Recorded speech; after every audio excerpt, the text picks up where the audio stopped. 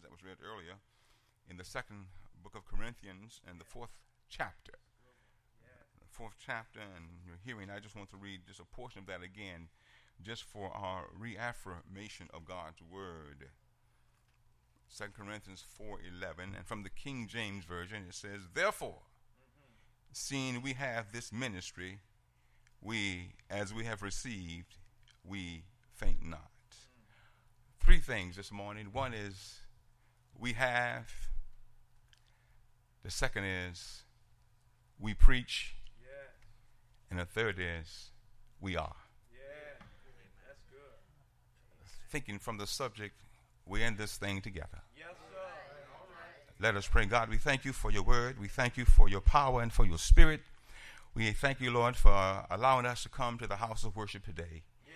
Bless your word. Bless us, Lord. Take us a little higher for your purpose and for your glory on today, Lord. We know that all things are well with thee, but, Lord, we know that you will be here with us and for us today. Yes. And now, God, as we preach your word, give us anointing power that makes preaching easy. To thy glorification, in Jesus' name we pray. Amen. Yes. We're in this thing together. In a society where people are doing their own thing, and sometimes in the pretense of Christianity, the church unfortunately sits back and just look and don't get involved. And some church members and church people tend to say that we will understand it better by and by. Instead of being proactive and taking some kind of action toward making some kind of resolution to the situation, we stand back with our arms folded and our heads down and don't get involved. I am aware that the fact this church, indeed, of course, as you already know, have a great missionary ministry within its body. I cannot say that Good Hope Baptist Church falls in a situation where they are not going out, touching and reaching other people. But the reality is that Good Hope, from what I understand this morning, is reaching out and touching people. We got to remember also on this day, brothers and sisters, as Paul taught us, that as we go out and we prepared, that we've got to put on the whole armor of God, that we may be able to stand against the wiles of the devil. And oh yes, don't fool yourself, the devil is still busy and he's working around. But I want to tell you this morning before I sit down, I want you to tell the devil that you're going to take back everything that he's stolen from you. You know, he's a thief, and the Bible said the devil comes nothing but to steal, rob, and to kill. He is a thief, so the thief, you better know the thief when he comes. So this morning, I want you to, on this pastor's covenant day and church covenant day, tell the devil that I'm going to take back my freedom. I'm going to take back my self-respect. I'm going to take back my wife. I'm going to take back my husband. I'm going to take back my child. I'm going to take back my freedom. I'm going to take back my joy, because the Lord has given me the joy that I have. The Bible says that the Lord is the joy of my strength, and I'm glad that the Lord is the joy of my strength. On this text this morning, remember, church, we are in this thing together. Paul said simply in the fourth chapter of the Corinthian text, he said that we are. In other words, we are in this together. First of all, Paul said, we have this ministry. Now, one thing I want you to understand, that this ministry that Paul said that we have, this ministry, belongs not just to the pastor, but it belongs to the people as well, under the leadership and guidance of the Holy Ghost. It is said that together we stand, but divided we shall fall.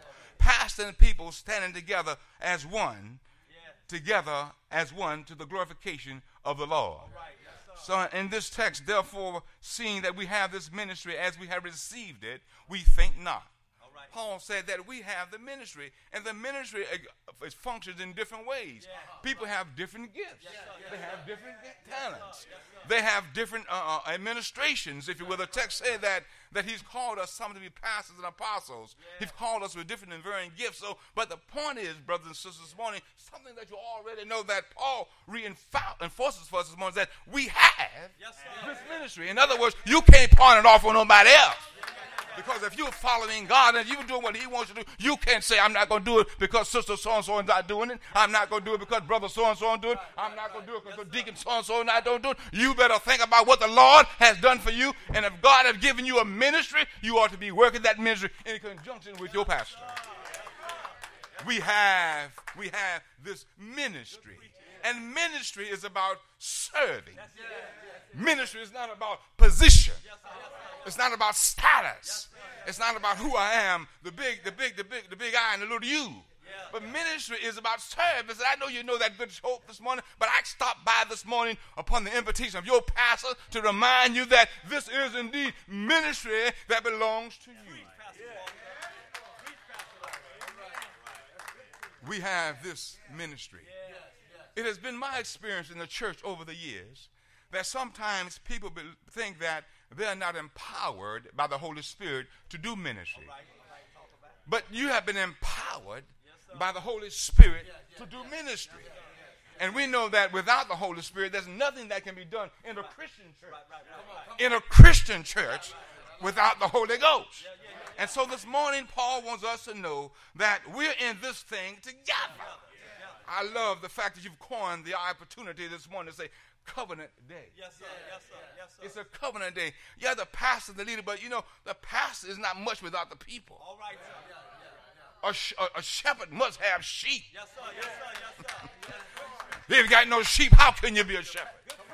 Huh? And you got to have some sheep that follow you. And so this morning, I want to say to you that indeed that ministry that you have, I reaffirm it. Yes, sir. Apparently in Corinth, the church there was some divisions among the people. All right. And Paul was addressing this situation. Right. Because there was a division, and Paul said, there's no sense in getting mad at brother so-and-so and sister so-and-so. He said that the ministry belongs to all of us. And then he comes along and says that all things are ours. Not just some things, but all things are ours if we believe in the Holy Ghost and if we're following Jesus. Not just some things. And brothers and sisters this morning, if all things are ours, you got to step up and claim it. And call it how he wants it to be. Oh, thank you, Lord. We have this ministry. And secondly, Paul reminds us this morning, brothers and sisters, that before sometimes when we're in ministry, if you will, there's this thing that Paul, in verse 3, he said that, but he said, correct, in verse 4, he says, in whom the God of this world has blinded the minds of them which believe not, lest the light of the glorious gospel of Christ. What Paul was addressing in this division is the fact that the God of the small g. If you notice in the King James Version has a small g. And he said that God, small g God, has blinded your eyes because you have disobeyed the God of the big G. The God of the big G. See what happened? A lot of us love to follow the little g God. Thinking that we are somebody, and the little g God start telling you that you are somebody, and come to find out that you ain't nothing without God. You are nothing without the big G God. In that text, he said he has blinded our eyes. In other words, we are going after the things of the world because it's appealing to us. It's sparkling to us. It looks good to us. And so as we transition from the fact that we have this ministry, remember that there is a God of the small g and the God of the big G. I don't know about you, but I tend to follow the God of the big G. The God of Abraham, the God of Isaac, and the God of Jacob, the God of Sarah, the God of Deborah, the God of Mary. Oh, thank you, Lord. I'm glad this morning that you asked me to stop by and tell you, secondly, that we preach. Paul said that we preach Jesus. Ooh, he said that this gospel that we preach is not of ourselves, but it belongs to God. Therefore, I'm not preaching and you're not preaching for your own glorification, but the gospel that we preach is about Jesus. Oh, how I love Jesus. I don't know about you, Good Hope, but I hope you've had a good experience in your relationship with Jesus. Paul said that this gospel that we preach is not for me, it's not for the pastor, it's not for the deacons, but it is for ourselves as servants to Jesus Christ. We preach. And Pastor, yes, sir. Sometimes people think that the only person that has a preacher is a preacher. All right. Tell it. But Paul says that we preach. If we are servants, if we have been born again and know the Lord, you don't have to have a degree or letters behind your name to preach. You don't have to be in the pulpit to preach. But I believe Paul was affirmed by the quality of your life. Your whole life is a sermon by itself. And if you're not preaching through your life and living, something's wrong. So we preach Christ, yes, but that revelation of God must come through you as a witness for him. Do you follow me? Am I making any sense this morning? We preach Jesus, Paul was saying to them. We ain't preaching about no man or no woman, but we preach Jesus because what? He went to the cross and died for us. So this morning, I want you to know that we preach Jesus. And I like the fact that he says in the third point this morning, and I'm going to take my seat. The third point he says, not only do we have this ministry and the fact that we preach Jesus by our lives, not degrees now, by how we walk, by what our fruit is, and what kind of disciple we are. He's already said that people will know you by your love if you are my disciple. And so we've got to have a lot of love through our preaching. Huh? Talk to me now. Oh, look at your neighbor and say, neighbor, we're in this thing together. Yes, sir. We have this ministry. We preach Jesus. And thirdly, we are treasures. Hallelujah. But we have this treasure in earthen vessels. Say, we have this treasure. That the excellency of the power of God. Listen now. I love what Paul put that. He said that we have this treasure in earthen vessels. That the excellency of the power of God might work in us and not of ourselves. I like the fact that he helped us to realize that it's not about us. It's not anything that we can conform. It's not anything that we can make up, but it's about how God uses us as an instrument or vessel for his purpose.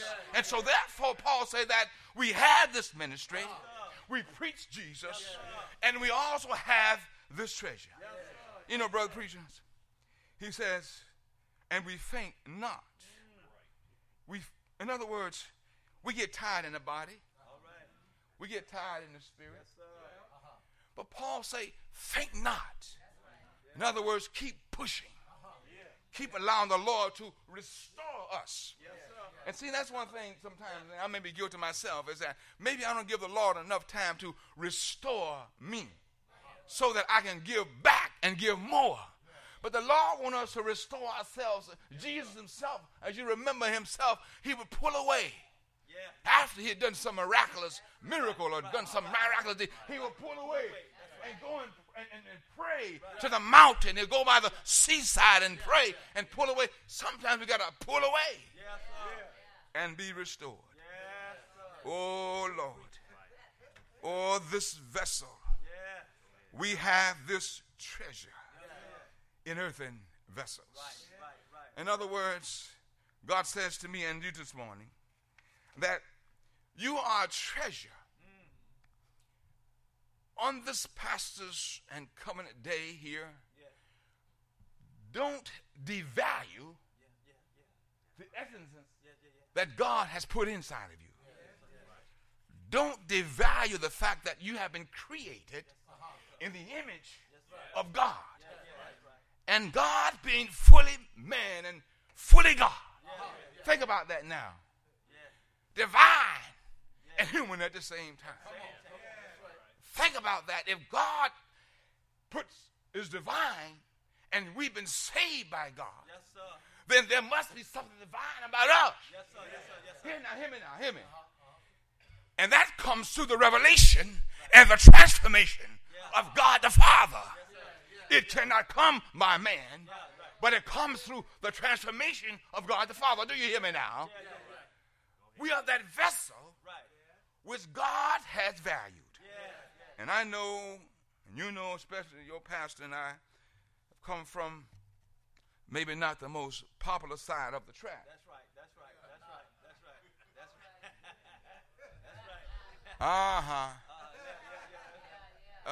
We come from the side of the track where people say, you ain't never going to be nothing. Yes, sir. That's right, Walker. Your mama and your daddy wasn't nothing, so how we expect you to be something? Yes, sir. That's right. That's how they talk to us. But look at us now. Look at us now. We are treasures of earthen vessels. That we realize that when our day comes, but while we're here on earth, we realize that one day that this treasure or this earthen vessel we put down, but the treasure that's inside will keep on living. This morning, listen to me. I like to think that this treasure that God values so much is the light of the Holy Spirit that works inside. I like to think that that treasure, sometimes that treasure is broken and cracked. That treasure gets tired. That treasure don't mind if people talk about it. But the treasure inside is a treasure of endurance. That treasure can persevere. That treasure can push on. And so this morning, good hope, I want you to know that on this covenant day, that you are a treasure in the eyesight of the Lord. I'm glad this morning that I'm a treasure, not the treasure that you have in your bank account, not the treasure that you have in your 401 accounts, not the treasure that you have in your savings account. I'm talking about the treasure that's an eternal treasure, a treasure that the Lord has made you. And don't you let nobody fool you that you're not a treasure.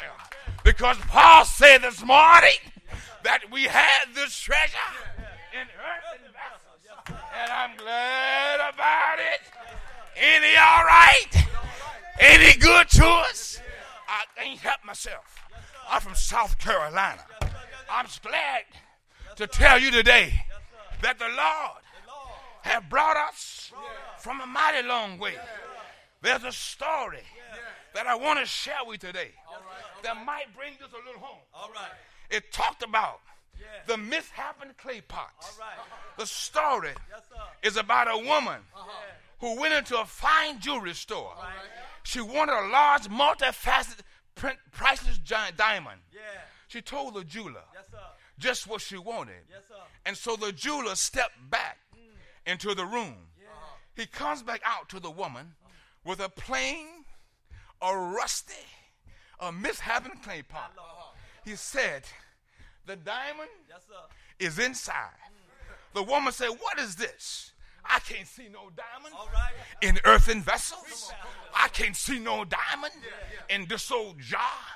And the jeweler said, oh yes, you can see the jeweler. The jar was broken. You can see a large crack in it. And there was a bit of a hole on one side and a hole on the other side. And the jeweler said, if you hold it up to the light, you can catch a glimpse of the magnificent gem. It was a treasure inside. But that's the way the Lord does us. He holds us up to the light. And when he holds us up to the light, you can see the treasure. Jesus already said that we are light that sets on a hill and we cannot be hid. I don't know about you, good hope, but I'm glad that I'm a light that sets upon a hill and I cannot be hidden. Remember this morning, we have this ministry. Remember, we preach Jesus. And remember, we are a treasure for the Lord. I'm glad about it. A few days ago, I got a call about a family member who was sick. A friend whose mother was sick. And they didn't know whether the doctors would give her up. But they didn't stop praying for them. They didn't stop sending well wishes. But they realized that God was working on that earthen vessel. And when it was time for that transition, they'll move up on a little higher. I don't know about you, but what the Lord has done for me, I get so excited because he's a good God. If he's all right with you, you ought to stand on your feet and give God some praise this morning because he brought you out to the house of worship right here at Good Hope. You know what? At Good Hope, they tell me that there's some good things that happen. And I say to myself, wow, there's some good things at Good Hope. And it came to my pastor because the Lord is a good God. And since the God is a good God, there's some good things that happen right here at Good Hope. All you're doing some good things for some people who are not without. I'm glad about it. Yes, sir. Yes, sir. Yes, sir. Ain't he all right? He's all right. Yes, Ain't he all right? he's all right. Yeah. Right. Yes, he is. Yeah. Yes, he is. We have Yes. this ministry. We preach Jesus. Sir. Help me, Holy Ghost. And the treasure Yes, Lord. is inside. Yeah. Don't devalue it, because God has made it priceless. Made it priceless. And guess what? If anybody asks you who I am, Yeah. just tell them Tell him. I've been redeemed.